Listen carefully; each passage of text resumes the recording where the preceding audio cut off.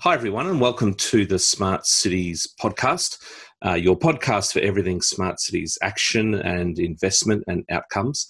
My name is Adam Beck, the host of The Chronicles. My day job is Executive Director of the Smart Cities Council for Australia and New Zealand, and bringing to you today episode 14 of The Chronicles, one of our first, if not actually the first episode that we're doing, featuring strategic reports and documents that we believe are essential reading for anyone looking to advance a smart cities agenda or action or investment. And joining me on the Chronicles to discuss quite an interesting report today is Kelvin Chu from the Eden Institute in Singapore. Kelvin, how are you? Hi, Adam. I'm really good today. Thanks for having me. Yeah, no, it's a pleasure. Thanks for joining in.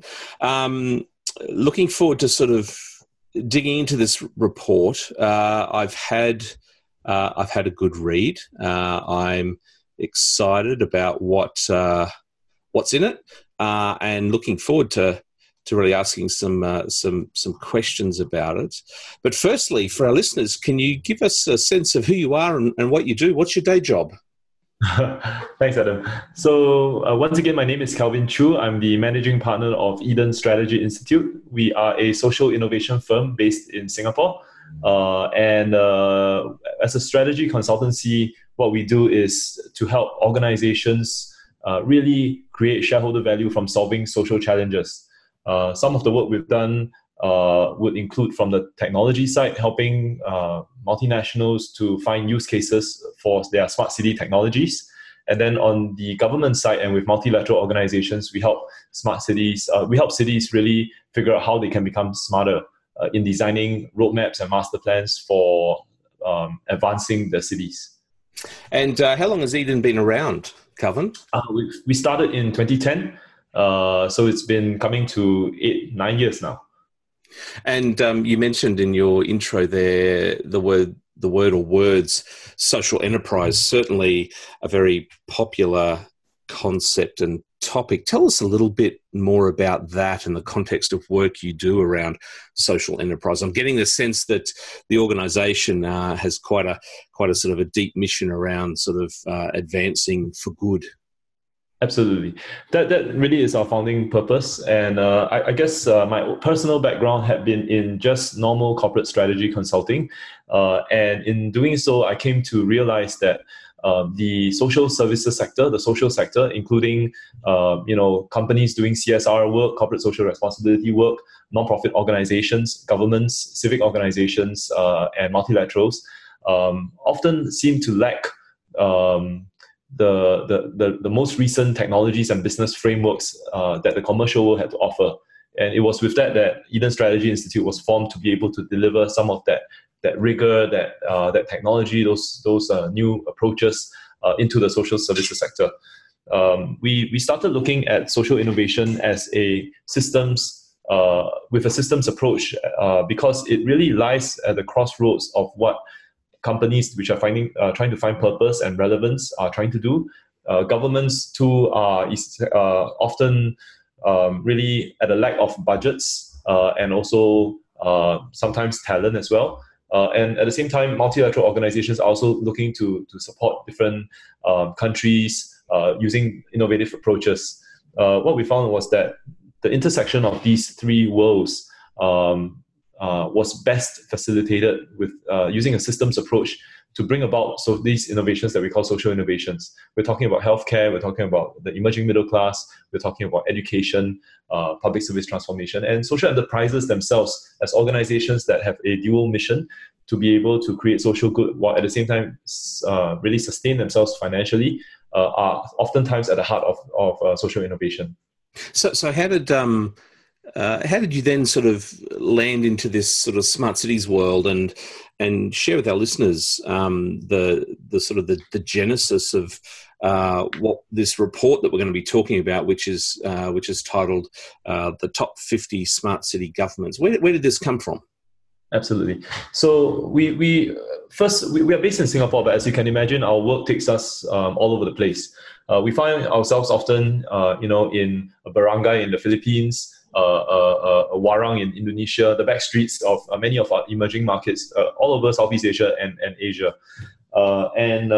Sometimes we are in market looking for. Essentially, we often take as social innovators, we focus on taking a citizen first, people first approach. So we co-create often with people on the ground.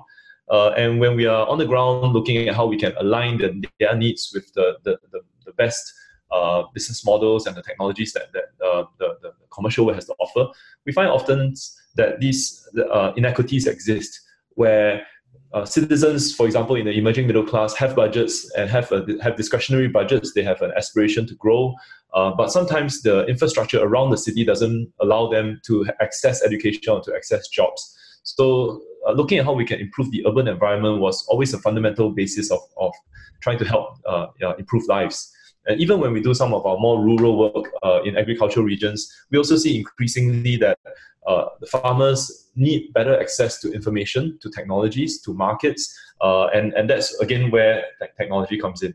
So on the other side, when we found ourselves also supporting and advising many technology firms, the likes of Samsung, GE, Nokia, and Sumitomo, and so on, to be able to introduce their technologies to the world. And in our part of the world, the fastest growing segments are oftentimes in emerging markets, and these companies have difficulties actually bring those technologies without an enabling ecosystem. So while we were, helping companies to introduce anything from IoT-based fall prevention systems to high-speed broadband systems, we found that countries were sometimes looking at onboarding these technologies with a very technology-heavy view, rather than with a view around how they can fundamentally improve the quality of life for their citizens. Studying the literature, we came to see that, of course, the smart city conversation had frequently been dominated by technology majors. Ultimately, they have services and products to offer to the market, but sometimes we found that these services did not always align with the fundamental needs of the city. In studying the literature, we came to see, because we ourselves were also learning good practices around the world, and we came to see that most of the literature were around the rankings of cities themselves. Now, you can imagine that just because Helsinki has a great co-creation sort of approach towards a very democratic approach towards making decisions in the city, that may or may not be applicable in another say political context in Indonesia, for example. And just because a particular system in say Singapore works well to for example take care of our humidity concerns, may not mean that that's also relevant in another market which enjoys a temperate climate, for example. So the challenge was that the most of the rankings of cities that we had seen just ranked the cities without really finding a actionable way for the typical decision maker, which would be the governments themselves, to know what is the framework by which they should approach their smart city development. So what you did in response to that was create another ranking system. Tell us about what the mindset was, what you felt the opportunity was, but also was there any was there any reluctance or hesitation there to sort of jump in and create your own sort of top 50 smart cities kind of report and index? Absolutely. We looked at 5 or 6 different rankings, and honestly, we didn't feel like there was really a real need to do another rankings, yet another one. But we also spoke with some of our clients who were cities themselves, and many of these government officials and urban planners, again, because of what I mentioned earlier, didn't find that just benchmarking against and trying to copy and paste what was going on in another city was really relevant for them. So we bit the bullet and we decided to jump into this endeavor to rank, I think for the first time ever, as we are aware, the governments, the smart city governments, rather than the cities themselves. So certainly the cities themselves would play into the context, but what we are really interested would be things that governments would care about, that they can extrapolate into their own decision making. And there are about 10 vectors or so that we have we use as the basis to rank the cities. Yeah, I think that's a really important sort of point that our listeners should sort of highlight on this. The top smart city ranking that you've done is really looking at the government, the organisation, its sort of characteristics and approaches, and it's supporting infrastructure around its ability to be sort of smart city. So you mentioned, methodology is key, right? In the type of exercises, and often the first thing that sort of smart cities nerds like me go to, it's like, oh, well, how did they come up with that? What was the methodology? Can you share with us a little bit around these sort of 10 criteria? Talk us through them, and sort of how you came up with those. What I will say for our listeners that may be multitasking on a desktop, you've got a website set up where there's information, and this report, it's downloadable, isn't it, Calvin? What's that website? Absolutely. Just for our listeners. We've made the methodology as well as the report freely available on our microsite, and that's at www.smartcitygov.com. That's smartcitygovt.com. Fantastic. smartcitygovt.com. Excellent. So let's dive into these sort of 10 criteria that you use, and talk us a little bit tell us a little bit more about those.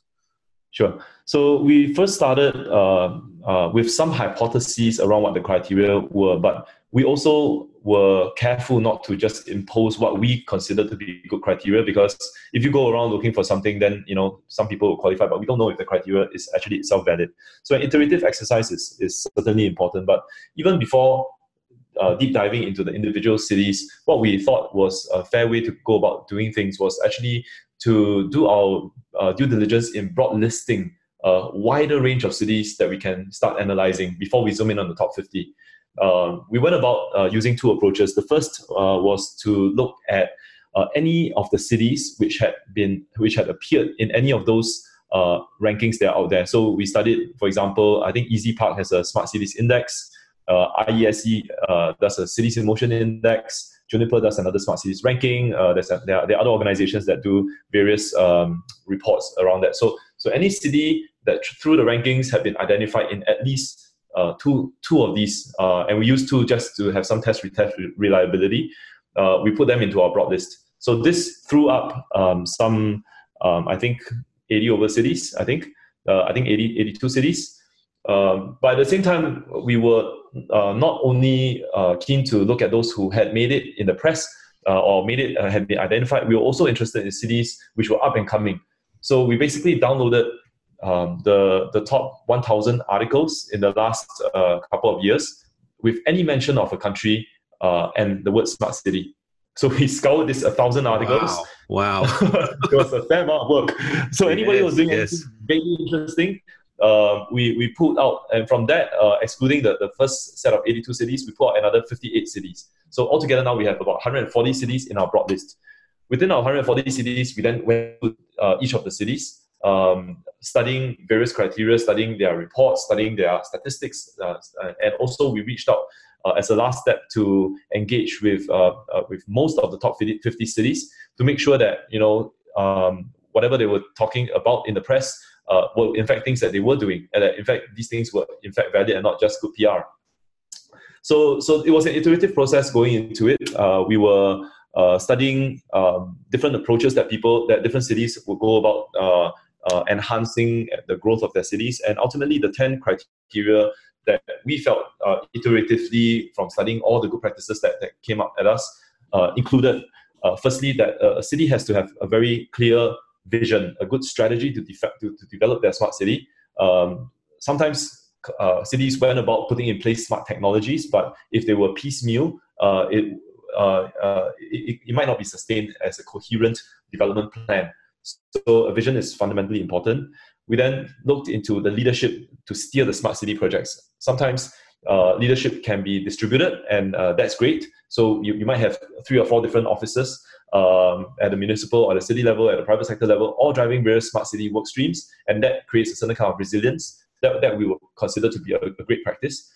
In another context, it might be a central government, for example, with a very strong, dedicated leadership team or smart city office that is trying to push for smart city projects, and that's great as well. But you also have other situations where leadership and accountability, the fundamental people driver for smart city initiatives, is just not there. And we've seen that in such places, if it were just another extracurricular activity of a urban planner in a country or in a city, then the smart city initiative could fizzle out. So leadership is important. Budget, that's quite straightforward. But also we were interested in separately financial incentives to be able to encourage private sector participation into various smart city programs. So we learned that cities that went about with a heavy top-down government push oftentimes did not lead to a sustained effort without engaging with the private sector. And that's one of our core insights as well. How do you create these very mutually beneficial 3P partnerships for sustaining long-term smart city initiatives? But financial support to encourage people would not be complete without in-kind programs to help to empower the private sector actors to participate. So we looked at incubators, networks, events, accelerators, different kinds of support programs to help the ecosystem become richer and more mature, so that they can push this out. The sixth factor really was the policy framework.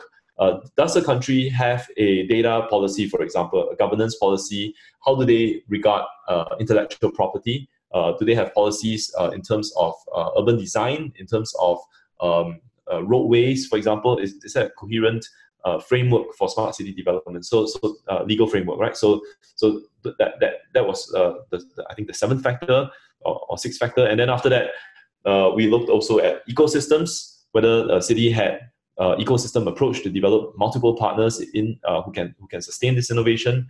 We look at how the design of the smart city, the extent to which it was people-centric.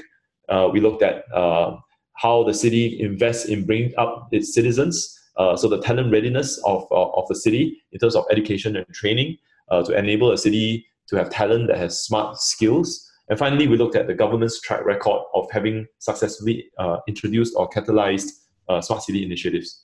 So there you have it. It's sort of 10 key criteria that we use to rank them. Okay, so you've got a pretty comprehensive set of criteria there. The results are interesting, and that's not necessarily sort of putting a positive slant or a negative slant. You've ranked them. I love in this report you've got a visual representation of each of the top 50 little spider diagrams.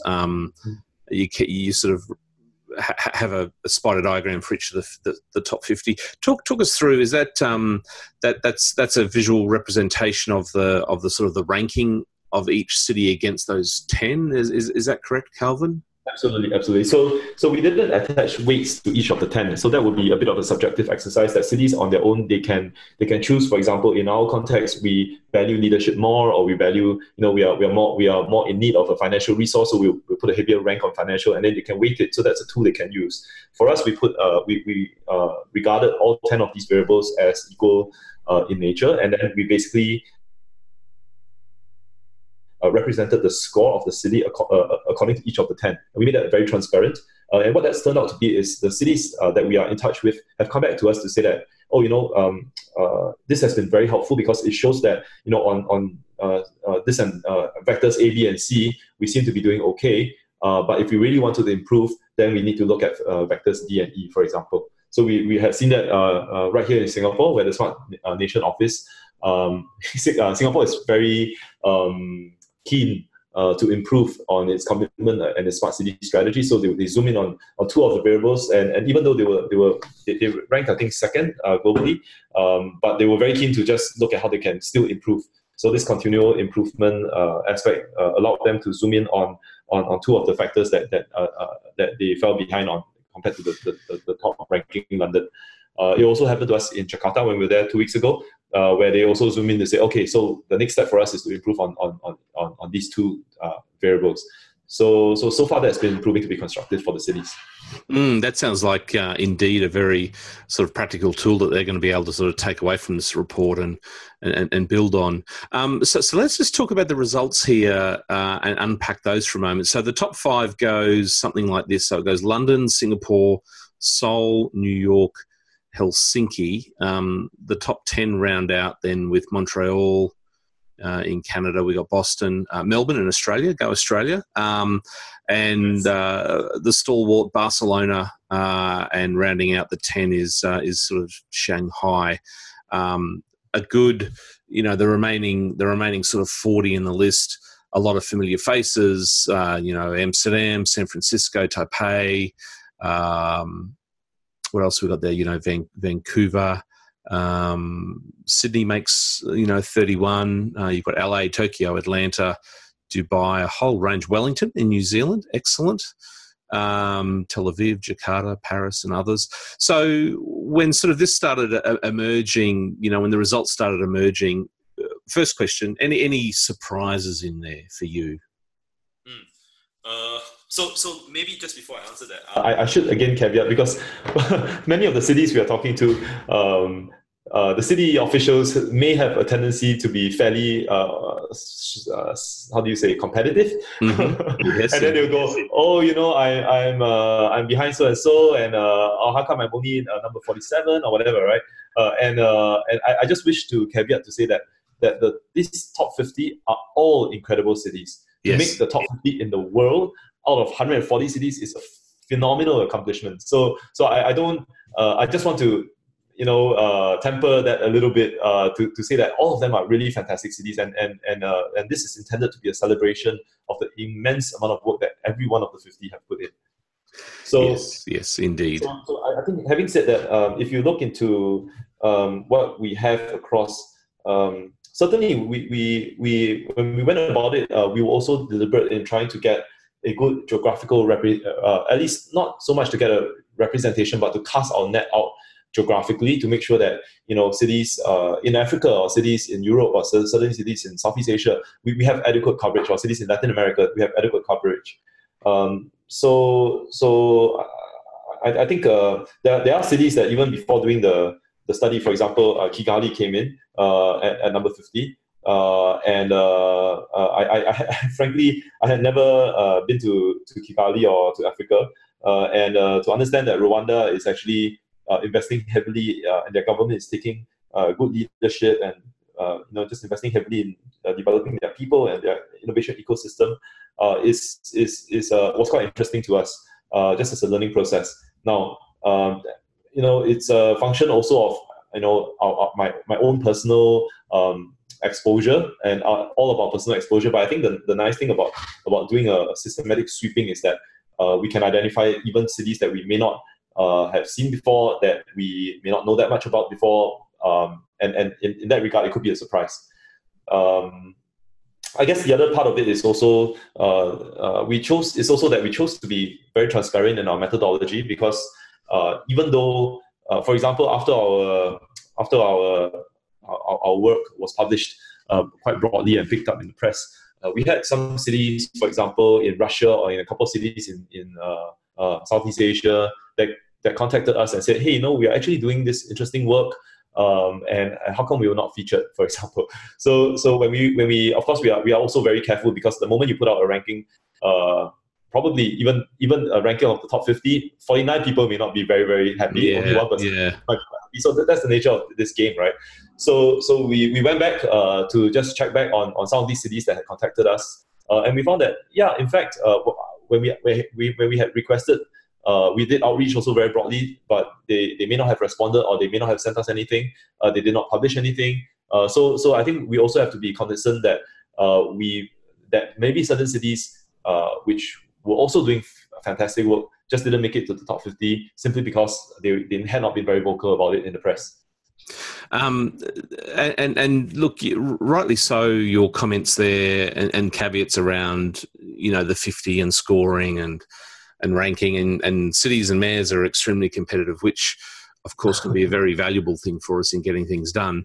I think the real, when our listeners sort of go and have a look at the report, I think the real value, or some real value add, I've sort of found from reading it is those observations that you've made. Because you've been able to complete an immense amount of sort of research and reading and knowledge gathering across 150 cities, and even that sort of scanning process you did and the 1,000 sort of articles, would have been a fascinating exercise on its own. Just turning to some of these key observations now, Kelvin, you certainly got a range of different observations, data, clusters and innovation districts, how you develop a strategy. You start in the report in your observations by talking about funding initiatives. Now, I imagine there's no particular order of importance in terms of your observations, but I like talking about funding and financing. It's a key part of smart cities. And, when we look at surveys around the world where questions are asked of cities, what sort of is holding you back, or what are the key barriers? Funding and financing consistently makes it sort of to the top three barriers of challenges that cities face and have and experience in terms of advancing smart cities action. Tell us about what you found, those observations around funding and financing and paying for initiatives like this. Absolutely. So again, going into this study, we hadn't actually intended beforehand to come up with some insights around it. We were just content to rank the cities, but because as in the process of studying the cities, we were just really blown away by the sheer range of creativity that and deep thought that the cities were putting into various considerations, like 10 of these observations that we had put together so far. We thought we would not do it justice if we did not also capture that creativity and originality and innovation that the cities were doing. And that was really the reason we decided really midway through the study that, we're just learning so much, it would not be doing justice to their work if we did not try to capture some of these insights. Mm-hmm. So that gave rise to the 10 that you talk about. When it comes to funding, just keep in mind first that these insights are really from the top 50 in the world. And outside of the top 50, we have been recently even going to many emerging markets, and some of the challenges that they face when it comes to funding are even more exacerbated just due to the level of development in country. So these insights are primarily from the top countries, and effectively what we've learned were four broad insights. The first was about how funding sources, and this is clearly different across jurisdictions, oftentimes came about, government funding that is, from a nice balance or mix between national funding and state funding. A lot of the times the state themselves might be the ones that would be driving the city development, but the support from the national government is oftentimes really instrumental in catalyzing this. We've seen this certainly in small city-states like Singapore, but also very large countries. For example, the example I often quote, you can see Modi in India did this when he introduced 100 smart cities. The United States had done this when they also came out with a smart cities challenge globally. For the states, for American cities, and just catalyzing this was really instrumental to be able to encourage the cities to get started on their smart city journey. So that's government funding. The next insight that we had was really around private sector participation, and we were really thrilled to see that there have been very interesting business models. For example, some tech majors like Cisco or Google would find that the close collaboration with the cities brought about good commercial benefits to themselves, whether in the form of doing a technology test bed, or in the form of just really yielding the interesting city level data that these companies can go about doing that. That these very interesting 3P type partnerships were evolving. And oftentimes we found that in many of these pioneer smart cities, a lot of the bill was actually footed for by the private sector partners. So that's been very encouraging. Outside of this report, we also came to learn about various private sector partners like the private investors, banks, overseas development agencies, even some sovereign wealth funds that would be keen to help develop the smart cities. So I think that really is an abundance of funding that's out there, and the idea is just how do you help the cities themselves to be investment ready. Just on that, Kelvin, the private sector participation one is a real key one, because a lot of people feel that, for this to really work, and this isn't unique to sort of smart cities investment, but infrastructure investment more broadly, which is significantly backlogged in a number of nations, both emerging and emerged. But did you, in terms of private sector participation, can I just sort of ask you for a moment? Were there any approaches to that really excited you or were really innovative? Did anything really stand out in that private sector participation piece? I think the main, I would say, insight that we took away out of that was that every city and every company, every corporation has something to give and something to get. And the narrow way that people like to think about this is that as a private sector corporation, for example, what I give is my product and service, and what I get is the fee for service or product. And I think the insight for us is that cities have a tremendous range of things that they could give. For example, I mentioned about data. I mentioned about it could be just this idea about a test bed where people can pilot things. From an R&D or product development perspective, that's also helpful. They have certainly reputational benefits that the companies can gain from setting things up. They can give jobs, for example. They can give talent. So there's actually a wide range of what cities can give, and companies also in looking at market development and market access. If both parties would only take a broader view of potential business models and potential exchanges and flows as a system, I think that really would be a nice way to advance this kind of tricky partnership. Yeah, absolutely. Okay, sorry, I didn't want to interrupt there, but I just knew that was a it's absolutely fascinating, and key point, isn't it? And people are still trying every day to come up with new approaches, and hopefully together we'll be able to bring up more of these in the subsequent years. The next two aspects of funding were actually funding to do with helping set up local ecosystems. So what we found was that the power of competitions and hackathons were quite important, where whether it's funding from a government or a corporation to put out these civic challenges, for example, for citizens or for startups to be able to come up and solve some of the challenges that they're facing themselves, experiencing in the city. So this is important for two things, right? One, as I mentioned before, a city only really sustains itself well when you have private sector participation from the ground up.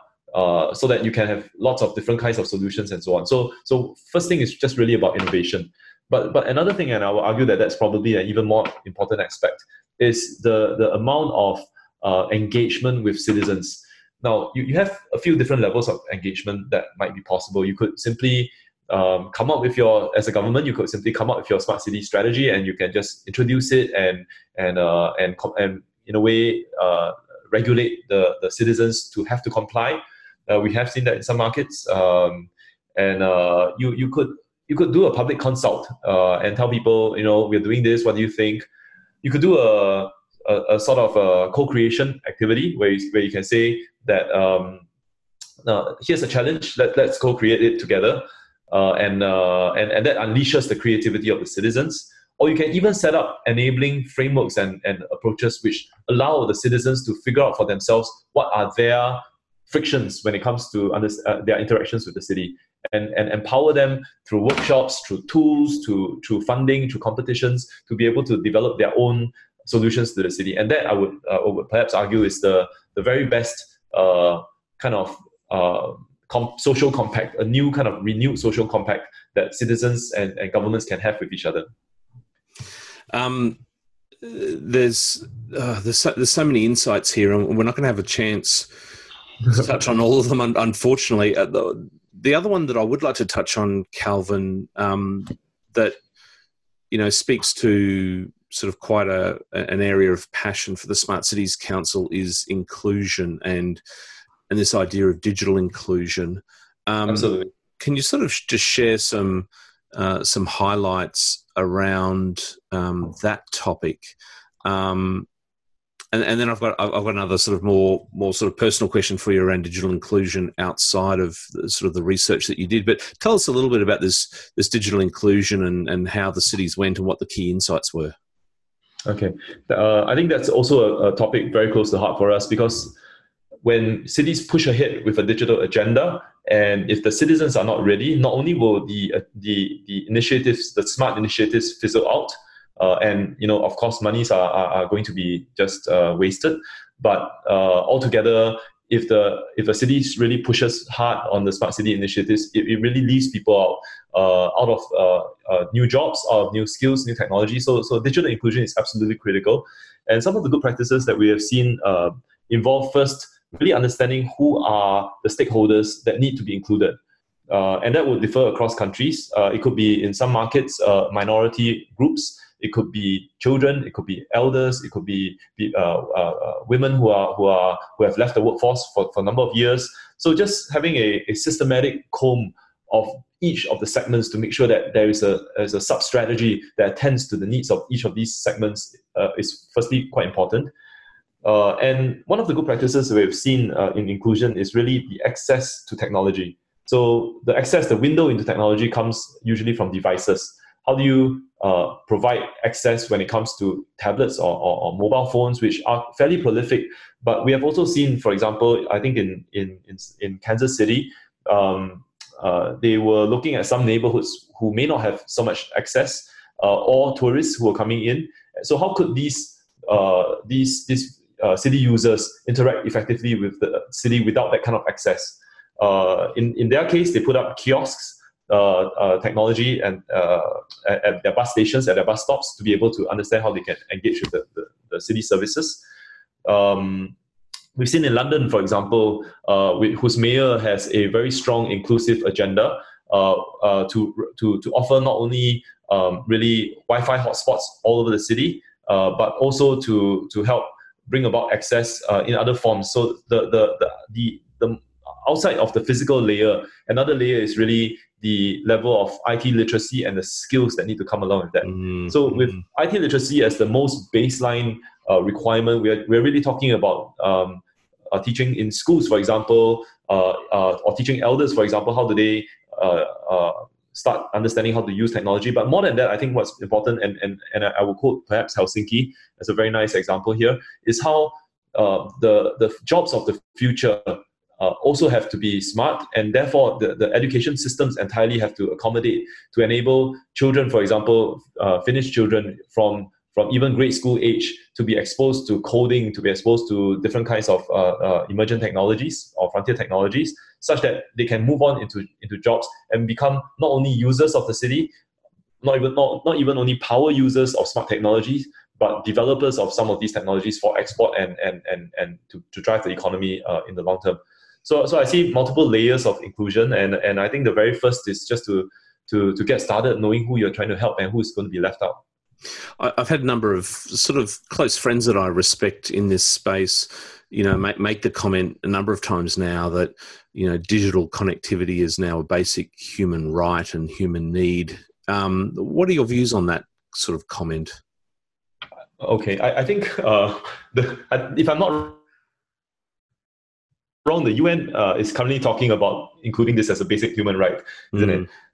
Yeah. When it comes to the smart city context, I would perhaps say that fundamental digital, it goes beyond digital, isn't it? We're talking about really, let's just talk about what a smart citizen should look like.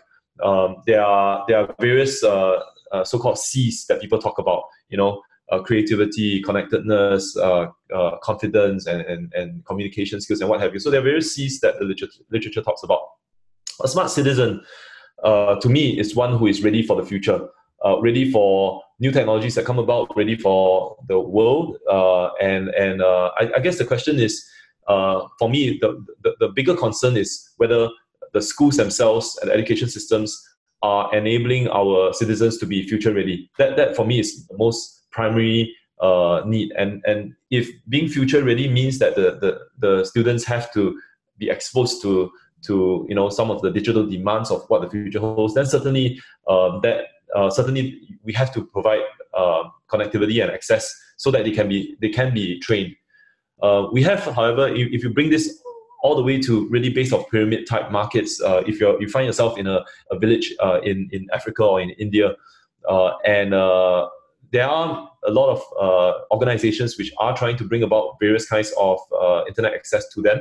But for me personally, the first challenge is to even make sure that their education systems, their ability, for example, to search for information, the learning how to learn is the foundation that has to be in place.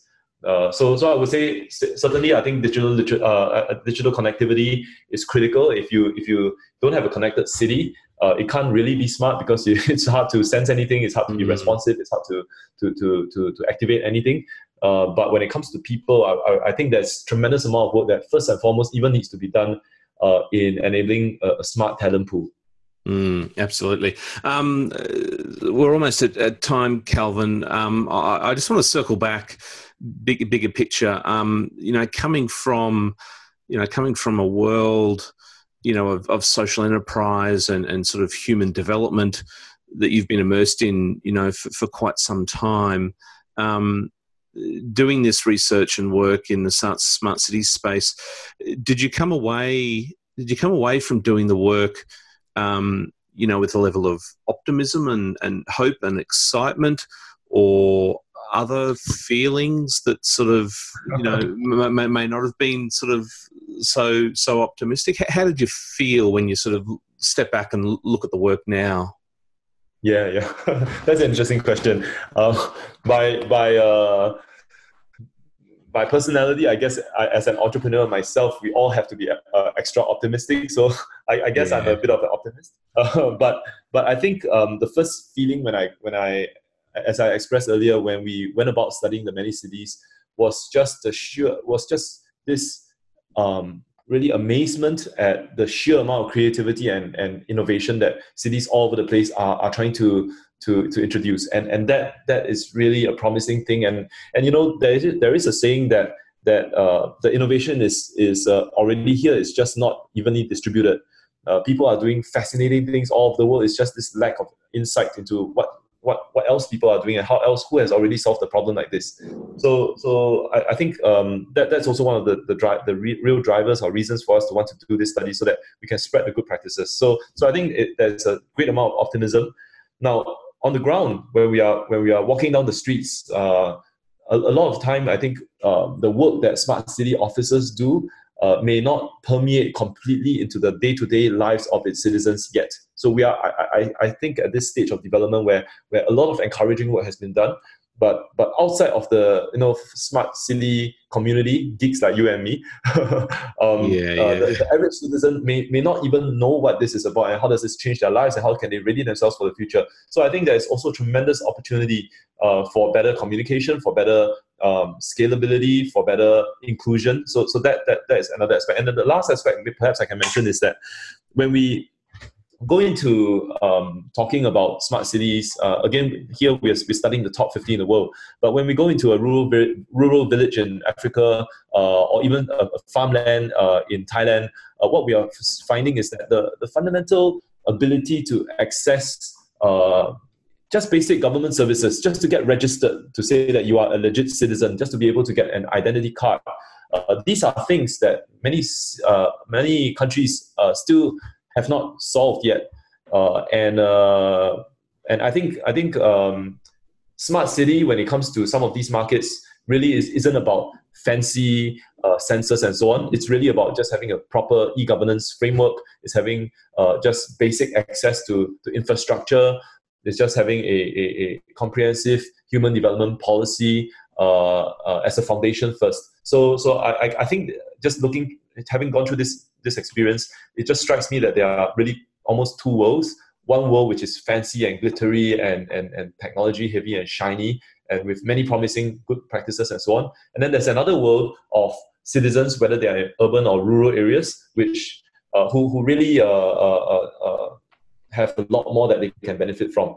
So I think the translation of those technologies into these markets is something that I would really look forward to and hopeful for as well.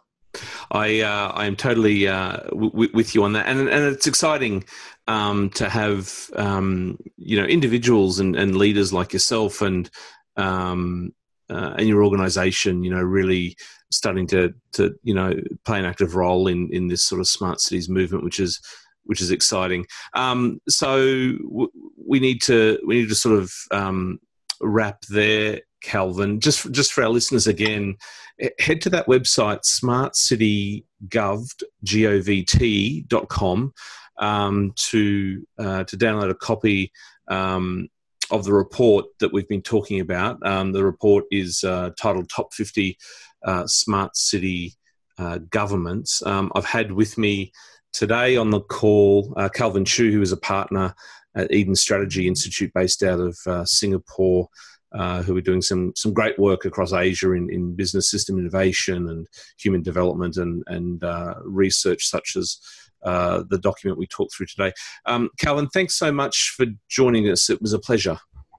Thanks very much indeed, Adam. I had lots of fun. Thank you. Not a problem at all. And for our listeners, if you're not subscribing to the podcast, you can do so on those platforms of Apple iTunes and SoundCloud and Spotify. You can also head to our website, smartcitieschronicles.com. And of course, feedback is always welcomed. You can email us at chronicles@anz.smartcitiescouncil.com. Thanks again for joining us for an episode of the Smart City Chronicles. My name is Adam Beck, your host, and we look forward to bringing you another episode very soon. Many thanks for listening.